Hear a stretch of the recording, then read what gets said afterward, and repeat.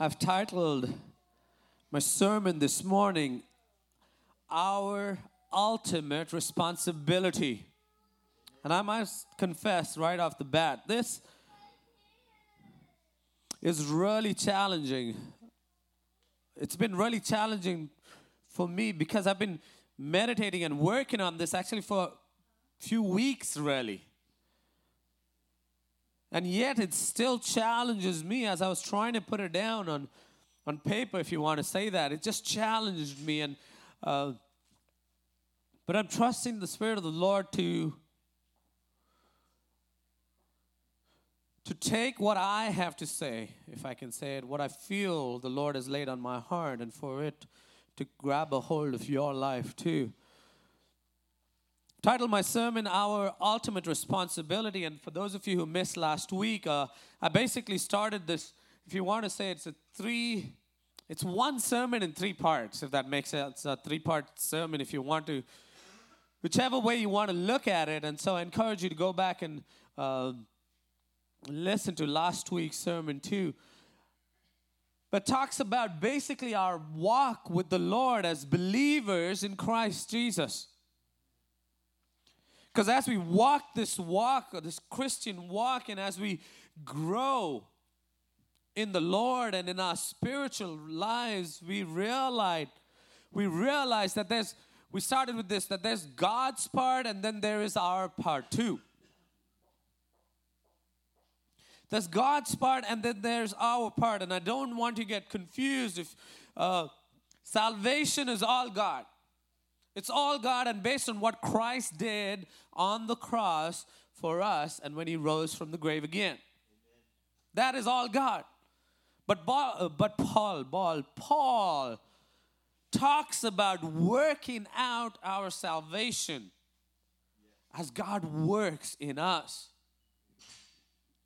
The moment we accept Jesus and His death on the cross and everything that goes with it, yes, we are saved, but realize that is just the beginning of our spiritual walk with the Lord, our spiritual journey. That's just the beginning of our spiritual lives. And like Paul says, we've got to keep working out that salvation that we have already received.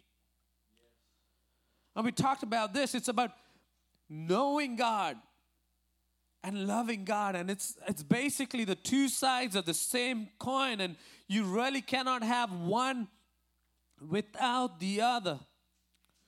You can't have one without the other if you want to live an authentic Christian life. There has to be a balance, and actually the more you think about it, it's basically an unending cycle. The more you know God, the more you love Him. The more you love Him, the more you want to know Him. And so it just goes on and on and on.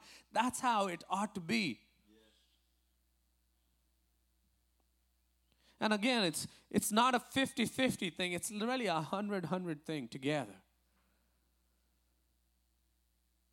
Here's the thing, and I know I mentioned this, and if you know me and been here long enough, knowledge without love is just useless information that puffs us up and puffs up our own ego. On the other hand, loving without knowledge leads to shallow and superficial Christianity that will not withstand the onslaught of the challenges the world throws at us, or the devil himself throws at us. Our ultimate responsibility is knowing God, and our only response is loving Him. Our responsibility is knowing God. This morning I want to focus on our response. Our only response ought to be loving Him. And this morning I want to focus on that first part as our ultimate responsibility, our number one priority, our main purpose, our main duty is the pursuit of the knowledge of God. The pursuit of the knowledge of God. And I need to say this. Of course, our ultimate goal is to be like Christ. There's no doubt about that part. Our ultimate goal is to be, that end result is to be like Christ. That is why it is important to get to that point. It is important to pursue a knowledge of God. Because if you don't know Him, you'll never learn to be like Him. And here's a truth that I think we need to grasp, and most of us know this because we've been here and have been in church long enough, that our spiritual lives cannot be driven by emotions or experiences only, but ought to be driven by an ever-increasing knowledge of who Christ is. Emotions and experiences, yes, they come along. They supplement our knowledge of Christ himself. I've said this to more than one person that you can't go seeking after, running after, going from one experience to another experience to another experience and depend on that alone for your spiritual growth. And you probably know people like that, because I know several people like that who go from, they go from one miracle meeting to another miracle meeting, from one prophetic seminar to another prophetic seminar, and they keep going on. They basically, it's like that fix that they get sometimes, But then I tell them, hey, and I challenge them to discipline their lives, to dig into God's word and study it faithfully, and they look at me funny. And you've probably experienced that too. When you tell people to do that, they kind of look at you funny. And I remember this one young man who challenged him to just get into the Word because he loved God, but he would not read his Bible. And I challenged him, read the Word, just don't keep going. He was there like throughout the week. If there was a meeting, he'd go for one meeting here, he'd go for another meeting the next day. Just go on and on like that. He had this hunger for God. And I told him, but you got to read the Word. And I won't forget the look in his face as he turned to me and he basically tells me, you don't understand the things of the Spirit. And I'm like, what do I say to that? And I told him, I know one thing. This is God's word. Amen. God breathed and inspired by the Holy Spirit. This is what I will build my life on. Amen. The Bible itself says tongues may cease, prophecies may fail, but this word will never fail. There is no substitute for this, because his word will never pass away. Yes, do our experiences with God deepen our understanding with God? Yes, they do. But like I said earlier, they are supplemental to the knowledge we find in his word. If you build your life on some prophetic word that is not based closely, and don't take it to the scripture and look at it, read it and find it out. And I know people here are experiencing this, but I'm telling you, you cannot build your life on something that does not line up with the word of God. You've got to line yourself up with the Word of God. Everything else just adds to what? Not adds, confirms what this already says. Can't add to it. It confirms what it already says. I know that guy got offended, never talked to me again, and as far as I know, he's no longer going to church too. He believes in God, but he doesn't go to church or anything anymore. But it doesn't matter. Our number one responsibility is pursuing a knowledge of God. And I said this a little earlier, and excuse me, I know I've said this before, and if I sound like a pessimist, but one of the biggest problems with the church right now, as I see it, is the presence of very shallow Christianity, which is a symptom of a bigger problem, which is people who are illiterate when it comes to the Word of God.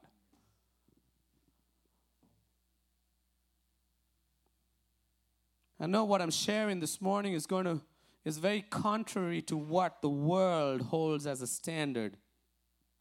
Because the world holds success, materialism, the celebrity kind of fame, and everybody wants to be the next Instagram, social media celebrity, and they all want to go viral.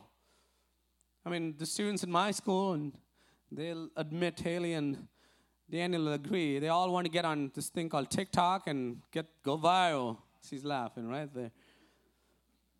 But that's all they want to do. They want to be this next sensation, but the truth is all this. It's just this. They're self-absorbed, yet frightened and hollow people, and the church is the only answer. Amen.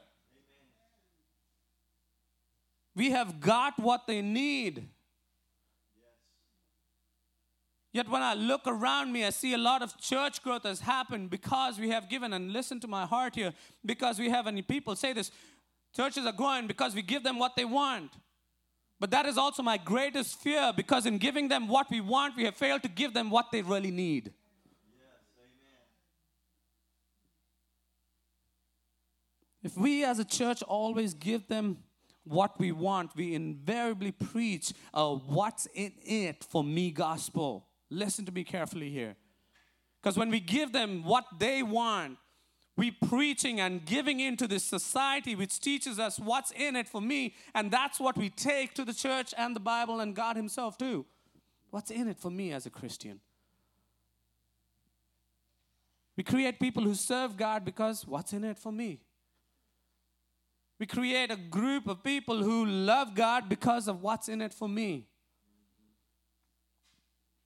And this is one of the biggest dangers in today's world, because we're totally, you know this, I know this, we're so consumed with ourselves right now. And it's so easy for us as a church to give in to that same mindset in our own Christian way too. If you're honest, think about it, even as Christians, reflect with me. Most of the things we do in our lives or have done in the past, we do it for ourselves, really. From the food we eat, I don't go eat food that I don't like to eat. It has to satisfy me. From the cars we drive, the houses we live in, the people we marry, all these things ultimately cater to me and what appeals to me. Now, not everything is bad in terms of, I don't want to marry and don't want you to marry someone you really don't care about. No. Jillian's always struck with Chandler, so what can we say? I'm sorry. He's wearing that Chiefs jersey today. He asked me, Pastor said, can I wear my Chiefs jersey today? I'm like, hey, I hope they win. But, whatever. Let's get back to, I'm not saying wanting stuff is all bad thing. It's not all that bad as such.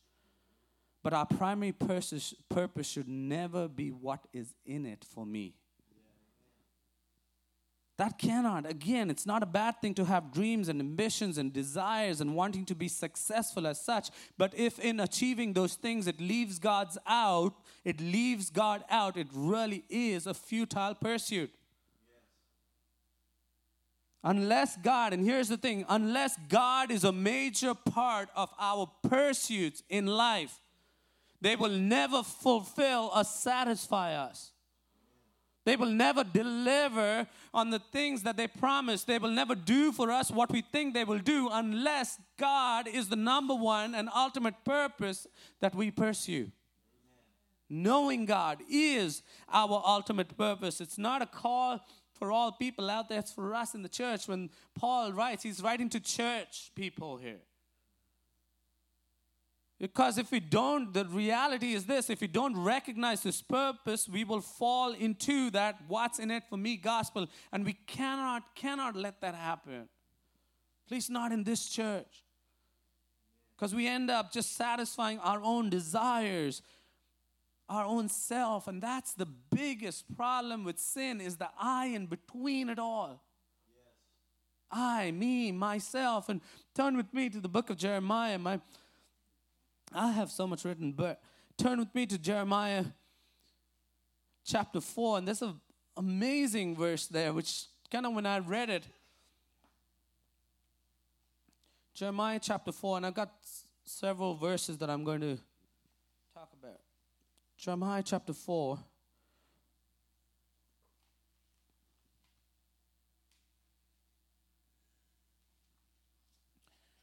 Verse 22.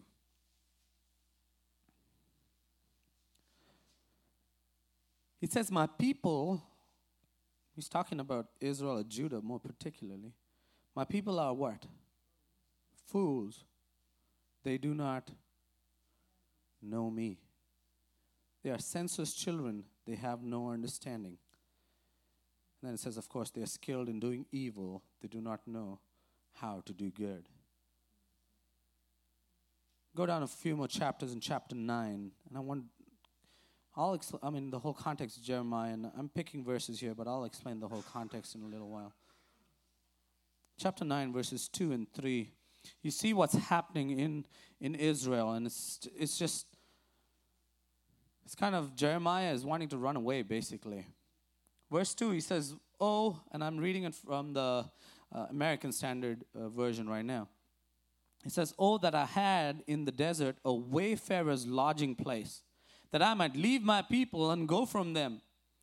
For all of them are adulterers, an assembly of treacherous men. They bend their tongue like their bow. Lies and not truth prevail in the land. For they proceed from evil to evil. All he's saying is it's just getting bad to worse. And this is what God says. And they do not know me. I know the NIV uses the word acknowledge, but the word there is know me. And that's the problem. Go down all the way to same chapter, go down to verse 23 right there. Again, this is the Lord speaking. It says, thus says the Lord, let not a wise man boast in his wisdom. Let not the mighty man boast in his might. Let not the rich man boast in his riches. Now, if that doesn't sound like the world around us right now, I don't know what does. But let him who boasts, boast of this, that he understands and knows me. That he understands and knows me. If you look at the Old Testament prophets in general and Jeremiah in particular, you see that God is about to pour out his judgment on his people, if you want to put it there, using other nations to judge the nation of Israel. But why does he do that? Because these people had no excuse, because they knew better, but very deliberately walked away from God and run away to do their own things.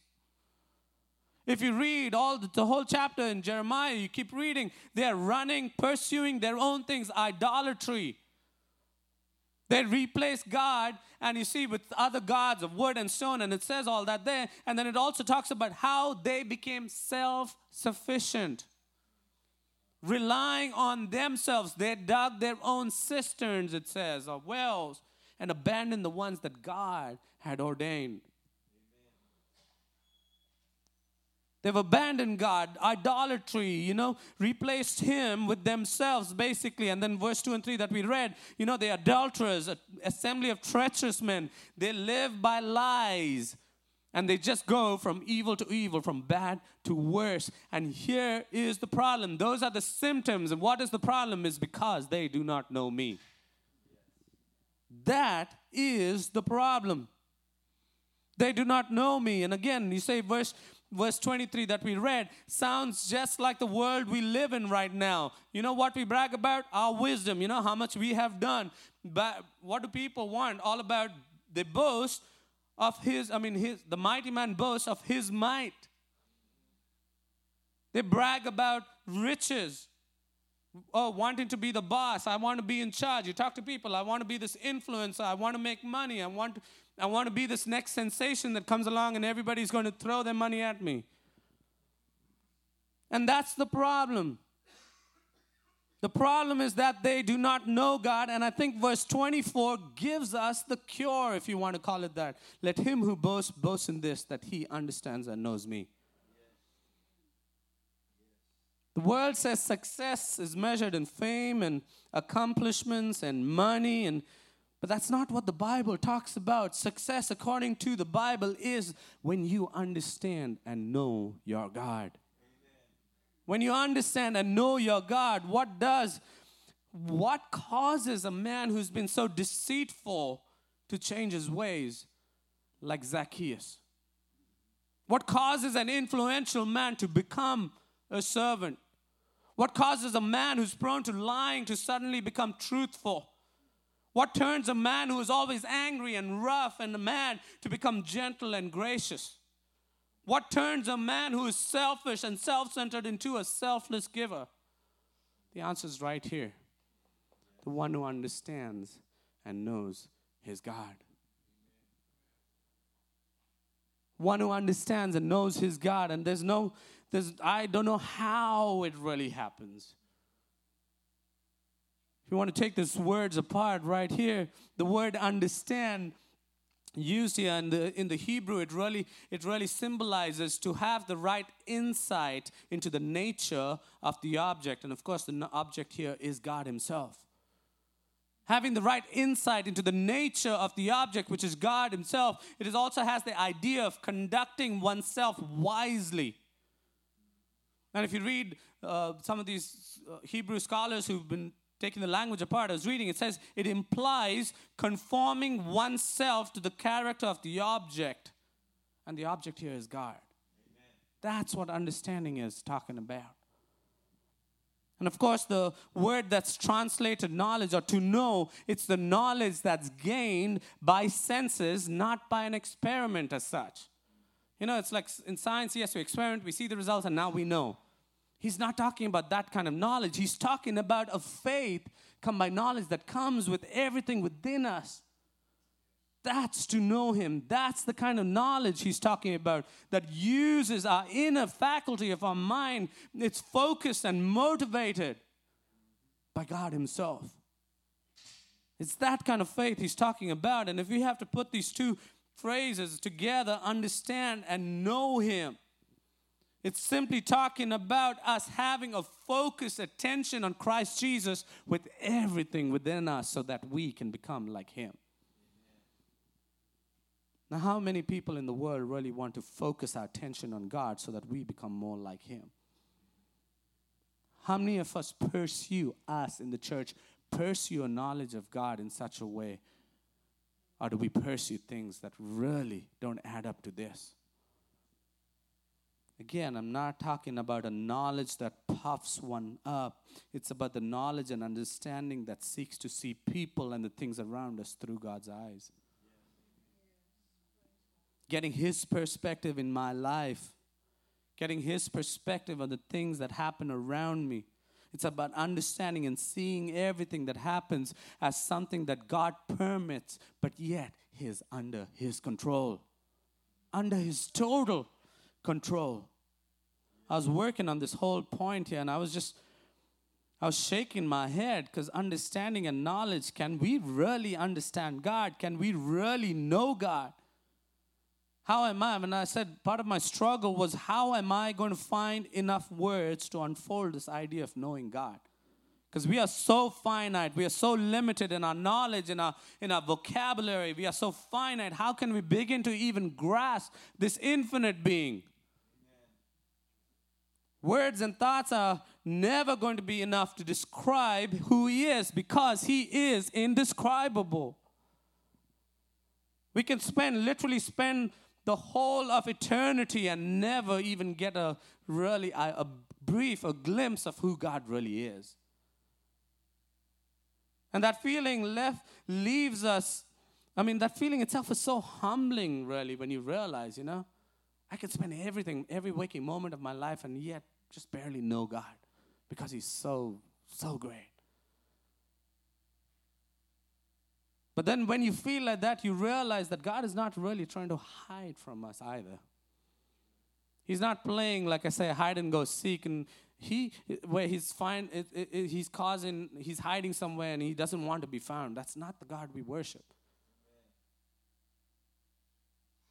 On the contrary, if we seek Him, it says He will be found.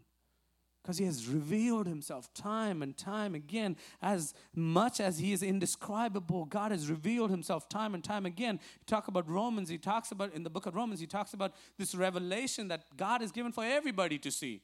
That's why we have no excuse, it says. The heavens declare His glory. We see His majesty all over the place. God is not a mystery that only smart minds can figure out.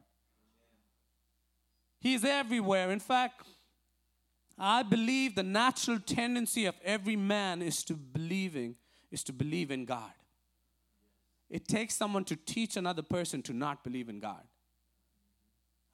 Really think about it. You have to be taught not to believe in God.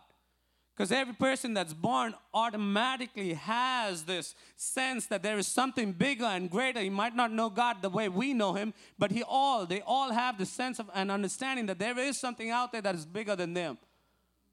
But it's something that's taught that, there is no God. God is evident through everything out there. Why is it important? And again, I'm going to focus on this part. I'm not going to talk about who God is because you all know that. Why is it important to know God? Why is it important? What are the benefits of pursuing God? Well, number one, pursuing a knowledge of God makes me want to be more like Him. A proper knowledge of God creates in me a desire to be more like Him. I use the word a proper knowledge. You can be like the disciples and want to call down fire and destroy everybody else. They knew God, but they didn't really know Him, His heart. Verse 24, it says, let him who boasts, boast of this, that he understands and knows me, that I am the Lord who exercises loving kindness, justice, and righteousness on the earth. Here's the thing. The more you know God, His loving kindness, justice, righteous, it's the most natural thing to do. You become more and more like the people you hang out with and spend time with. That's just a natural part of life. I mean, talk about example of parents. How many people say, I'll never be like my parents, but when they grow up, they're exactly like their parents. It's just a natural tendency. Because we've been around them, we know them, and in knowing them, somehow, knowingly and unknowingly, we take on their characteristics. It's the same thing with God. The more I know Him, the more I'm equipped to be more like Him. I learned that He is holy and I want to be holy. I learned that He is good and I want to be good. I learned that He is kind and I want to be kind. I know He is gracious, so I want to be gracious. I know He's compassionate. I want to be compassionate. I know He's loving and I want to be loving. I can go on and on and on. But that's the main thing. When you know and have a proper knowledge of God, it brings you a desire within you to be more like Him. That's why we pursue a knowledge of God.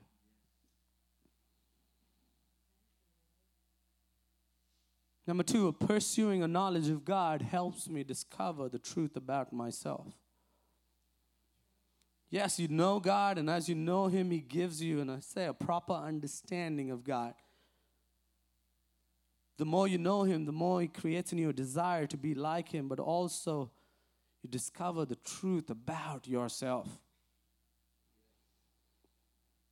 The two scripture portions that come to my mind is when Peter and the rest of the disciples, they're fishing. They fish the whole night and catch nothing. Jesus comes along and He says, what? Throw your thing on the other side, and guess what happens? Their nets are tearing, falling apart at the seams, basically, and they come in. And as they do that, what does Peter do? Jump out of the boat, falls at Jesus' feet, and he says, what? Jesus just did this big miracle, and then he says, Jesus, just get away from me because I'm a sinner. That wasn't low self-worth right there. It's acknowledging who he really was. Another response, turn with me to Isaiah chapter 6, and I want to read that portion of scripture. It's familiar to a lot of us. Just in the chapter, Isaiah chapter 6.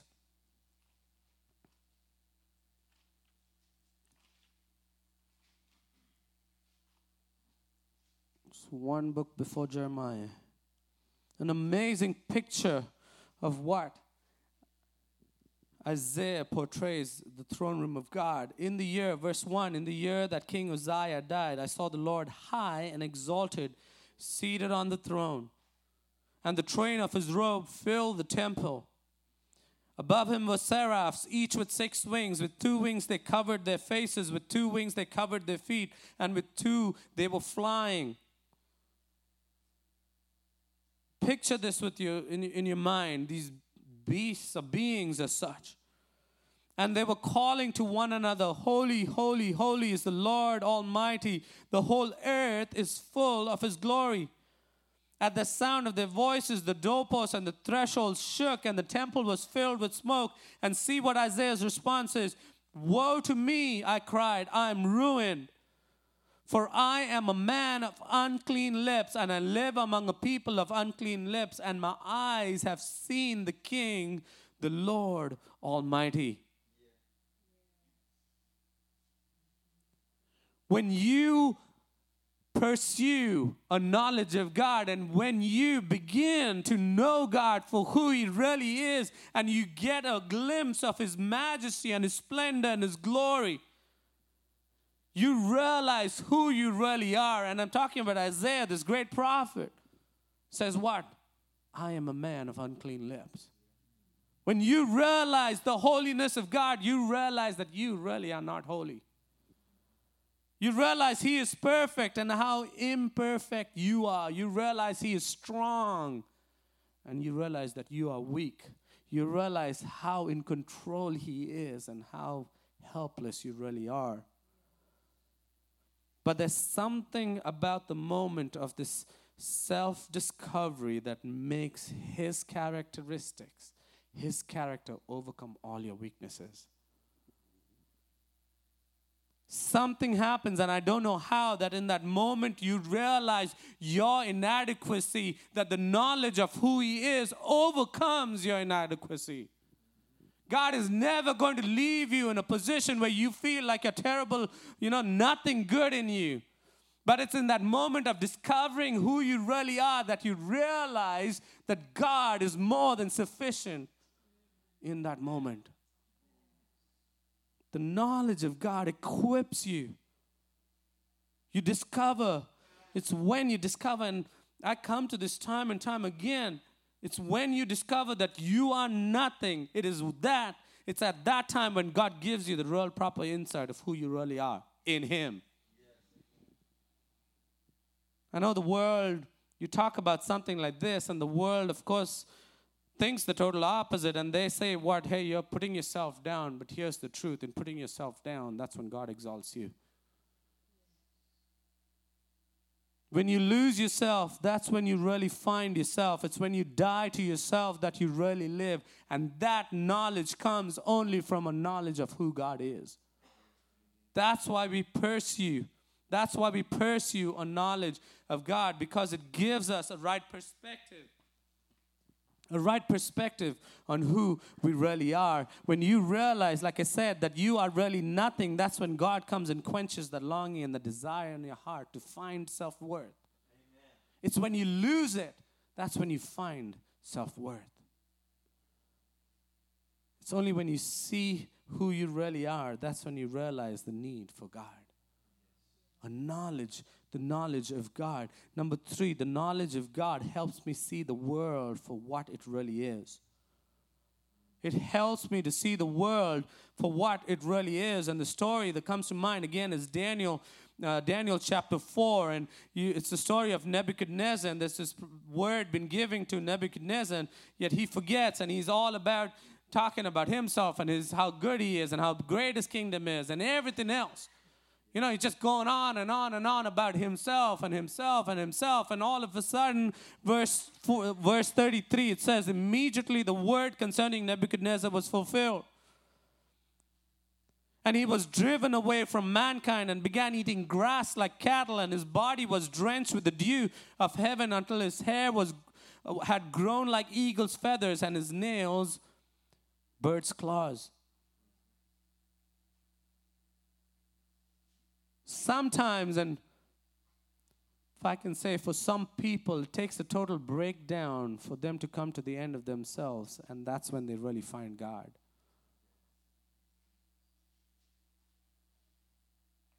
He thinks he's all that, and then he really is broken into this person, this animal, this beast who's hanging out. Nobody wants to talk with him. And then verse 34, it says, but at the end of that period, I, Nebuchadnezzar, raised my eyes towards heaven, and my reason returned to me. And I blessed the Most High and praised and honored Him who lives forever. Here's this guy going from blessing himself, praising himself, exalting and honoring himself, and all of a sudden he says what? Then my sanity returned, and I blessed the Most High and praised and honored Him, for His dominion is everlasting dominion, and His kingdom endures from generation to generation. We sing that song. His kingdom will not pass away. And all the inhabitants, verse 35 says, and all the inhabitants of the earth are counted as nothing. But He does according, this is the amazing part, verse 35. And He does according to His will in the host of heaven and among the inhabitants of the earth. When you realize, when you know God, when you pursue a knowledge of God, you realize who your God really is. He does what He pleases, really. I know it kind of sounds bad for us who are so egotistical sometimes. But the truth is, you want to ask God what's happening, and He'll tell you the truth. Hey, I'm doing what I want to. That's not going to satisfy you. But what's going to satisfy you is when you know that He is in control of everything else. He is in control. The knowledge of God reminds me of the sovereignty of God, that the world as a whole is under His dominion as such. It's under His control. He is the boss. He's the one calling the shots. No one and nothing will ever take His place. Amen. Nothing will ever take His place. And it's amazing what a relief it brings to our mind when we have this knowledge of God that He is in control. The more we know Him, the more that idea that He is in control sinks into our hearts. That's why I don't despair. That's why I don't lose hope when everything else around me seems to be hopeless. That's what gives me this calm assurance even when the whole world seems to be blowing itself apart. It's because I have a knowledge of who He is, and He is in control. Knowledge of God reminds us of God's sovereignty, that nothing that's going to happen here on earth, nothing is going to be a shock for God. Somehow we think that God, something happens and now God is like, oh no, now what do I do about this situation? No. He's always been in control and will never lose control. Now, how will that idea get permanently fixed into your head? It's when you pursue a knowledge of God.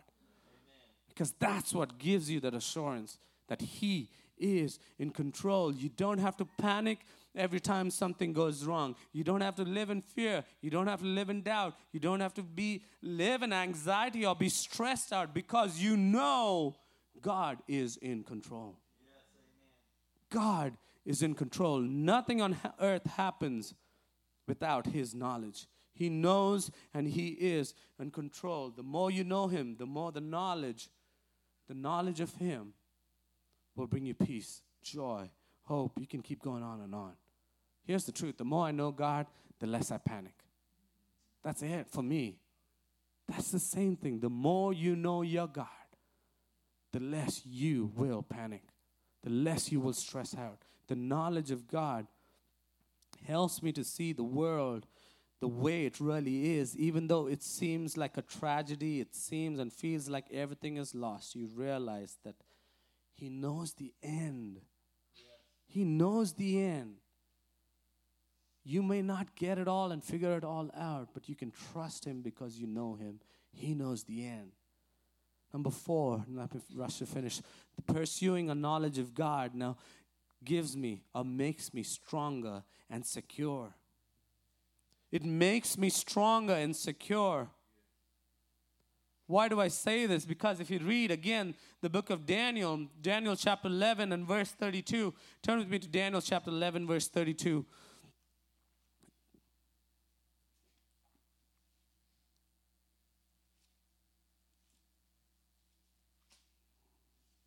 Daniel, of course, the whole kingdom is in turmoil, and the nations, and there's war and everything else. And that's all that's happening. Verse 31, it says, armed forces will rise up to desecrate the temple and everything else. There's so much hostility all around there.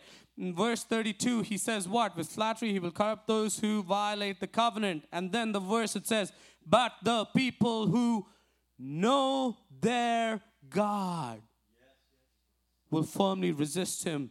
The translation, another translation says, those who know their God will display strength and take action. When we know our God, we will display what? Strength. We will be secure because we know who our God is. It takes the knowledge of God that will make us secure. Someone asked the question, why has the church lost its influence on the world? It's because we have abandoned the pursuit of knowing God. We've abandoned the pursuit of knowing God. I love what Pastor Baker, whom I've worked under in Waxahachie, he always used this phrase, and it stuck with me. If the church has to become like the world to win the world has already won. If the church has to become like the world to win the world has already won. We don't have to change who we are to invite the world in. No, we don't do that. We have to be strong and secure because we know who God is. Somehow we think, and this is what it is, somehow we think it's up to us to make things happen. You know, God created all this and did all this. Now he's just sitting far away, just looking, you know. He doesn't really interfere in our affairs as much. And it's up to us to do it. No, it's up to us to be still and acknowledge that he is God. Amen.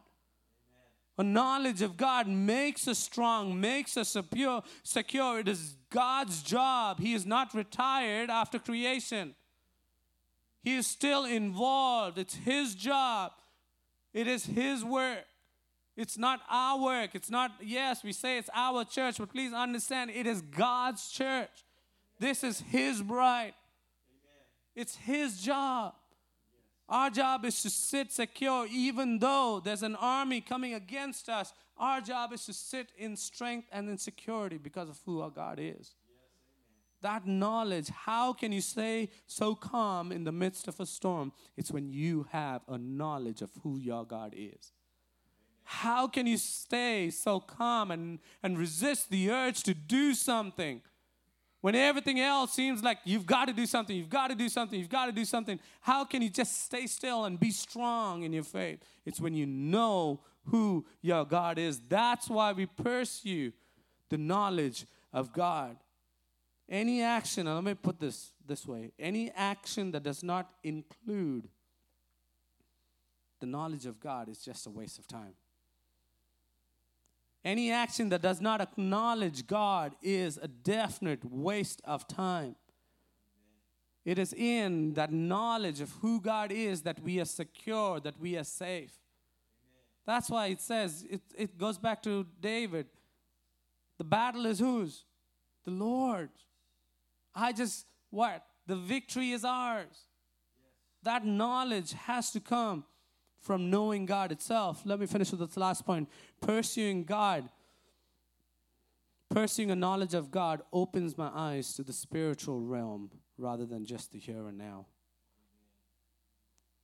Now, I'm not going any extreme where I was listening to this guy who came to a church I was, and he was talking about Friar Tuck Angels. I don't know if you know who Friar Tuck Angels are.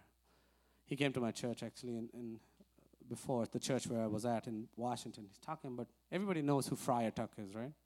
From Robin Hood, the friar who, what did he love? Wine. He used to drink the communion wine and got drunk. And so this guy was preaching about Friar Tuck Angels. He could see Friar Tuck Angels waiting to get his people drunk with the Holy Spirit. And I'm sitting like, you know. But that's all angels did. I don't know. Oh, we have this angel with that Cupid shooting arrows into people's hearts. That's not the spiritual realm I'm talking about here. But when you pursue a knowledge of God, he opens your eyes to things in the spiritual realm that you will never see before. You will see things like the servant Gehazi did. Where he saw the whole army of the Lord, army of the hosts of the Lord, whatever, the armies of the Lord was outnumbering all the other armies, the enemies there. Amen. The Lord makes us sensitive to things, gets our eyes fixed. When we pursue a knowledge of God, we realize more than the here and now, we get a heavenly perspective. The kingdom is not about here and now. The kingdom, you realize that there is a kingdom of God that is come in and started and that will be established when Christ comes again. We keep our eyes focused. The knowledge of God helps us keep our eyes focused, our perspective on things that have eternal value rather than just the here and now. We learn to live by things that will last for eternity rather than pursue things that have value here and now. We pursue things that have eternal consequences that comes from a knowledge of God. My knowledge of God opens my eyes to focus above the natural to the spiritual. We've got to learn that my actions here and now don't have consequences to here and now. It has consequences that last for eternity. I realize that God is working in this world not just for the here and now, but he's coming to establish a kingdom that people can't see. He's coming here to establish his kingdom that will be evident when he comes back again. It's the knowledge of God that helps us see things that drives us, gives us that desire. I'm getting there to heaven, but now I got to go tell people about it too. It's that knowledge of God that realizes that there is so much more than this drop of these whatever, 100 years, 50 years, I don't know how many years we live. It gives us an eternal perspective on things. You learn to see things the way God sees things. The knowledge of our God opens our eyes to the spiritual realms too. I know there's so much. Again, I could write on and on and on. I just pointed on a few points here that drew my attention when it comes to pursuing God. Now let me ask this question as we bow our heads. How much have you grown in your knowledge of God?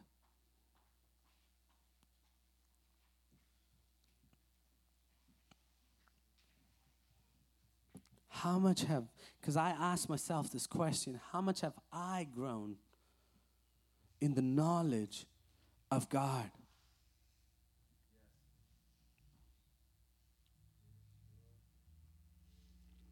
I'm not talking about just knowledge that gives us this high and puffs us up. I'm talking about knowledge and understanding that seeks to see things through the way God sees things. As I know Him, I have this desire to be more like Him. As I pursue a knowledge of God, do we really pursue a knowledge of God? Because that is our ultimate responsibility.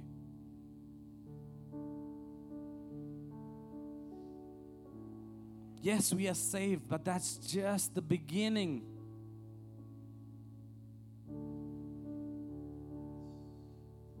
Grow deeper.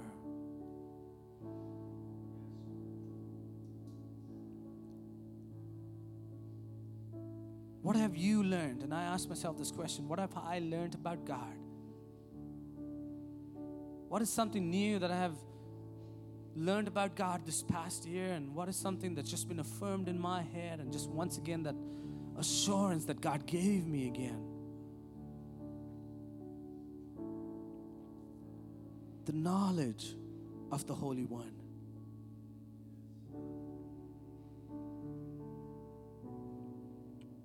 Knowing God and pursuing a knowledge of God gives us a right perspective of who we are. I know sometimes we get a little carried away. You know, I'm the daughter and I'm the son of the king and I'm going to live victorious. Yes, all that is true. But you've got to first come to the end of yourself before Christ can really live in you.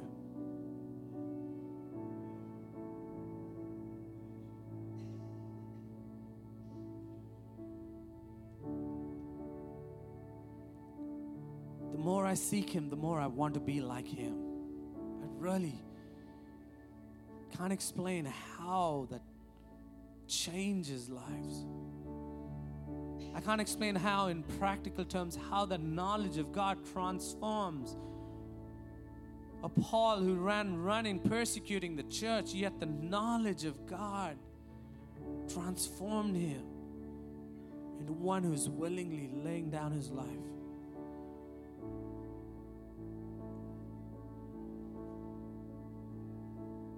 Church, let me encourage you and caution you at the same time. We all need experiences with God. I mean, those are great, but please remember, experiences with God don't drive your spiritual life. It's the knowledge of who God is that will drive, that ought to drive your spiritual lives. Experiences that we have, encounters we have with God, yes, they just build us up. They supplement and just go along with what we already know. Lord, you are our desire.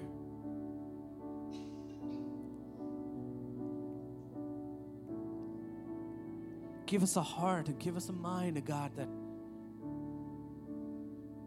is totally devoted to knowing you. knowing you, God.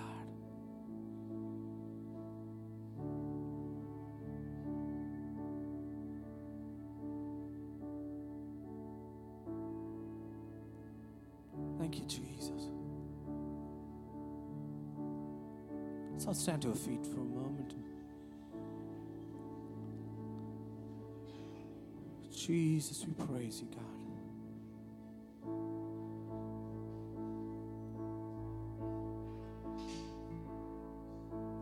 God, I pray, God, that each one of us here, God, will grow in a knowledge of who you are. The more I know you, the more I want to be like you, God.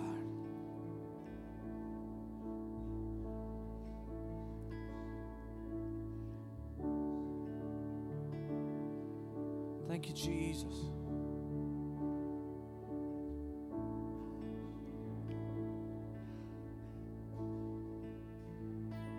God, I pray, God, you give us a new desire and a new commitment, Lord, to pursuing a knowledge of you. God, I just pray, God, that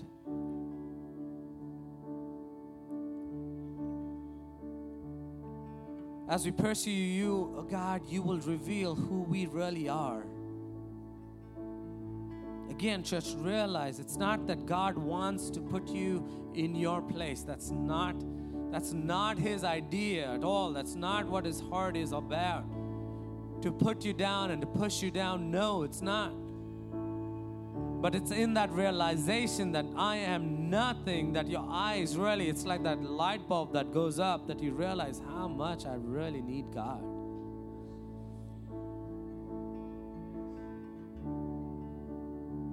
It's never about the self, because that's what the world standard is.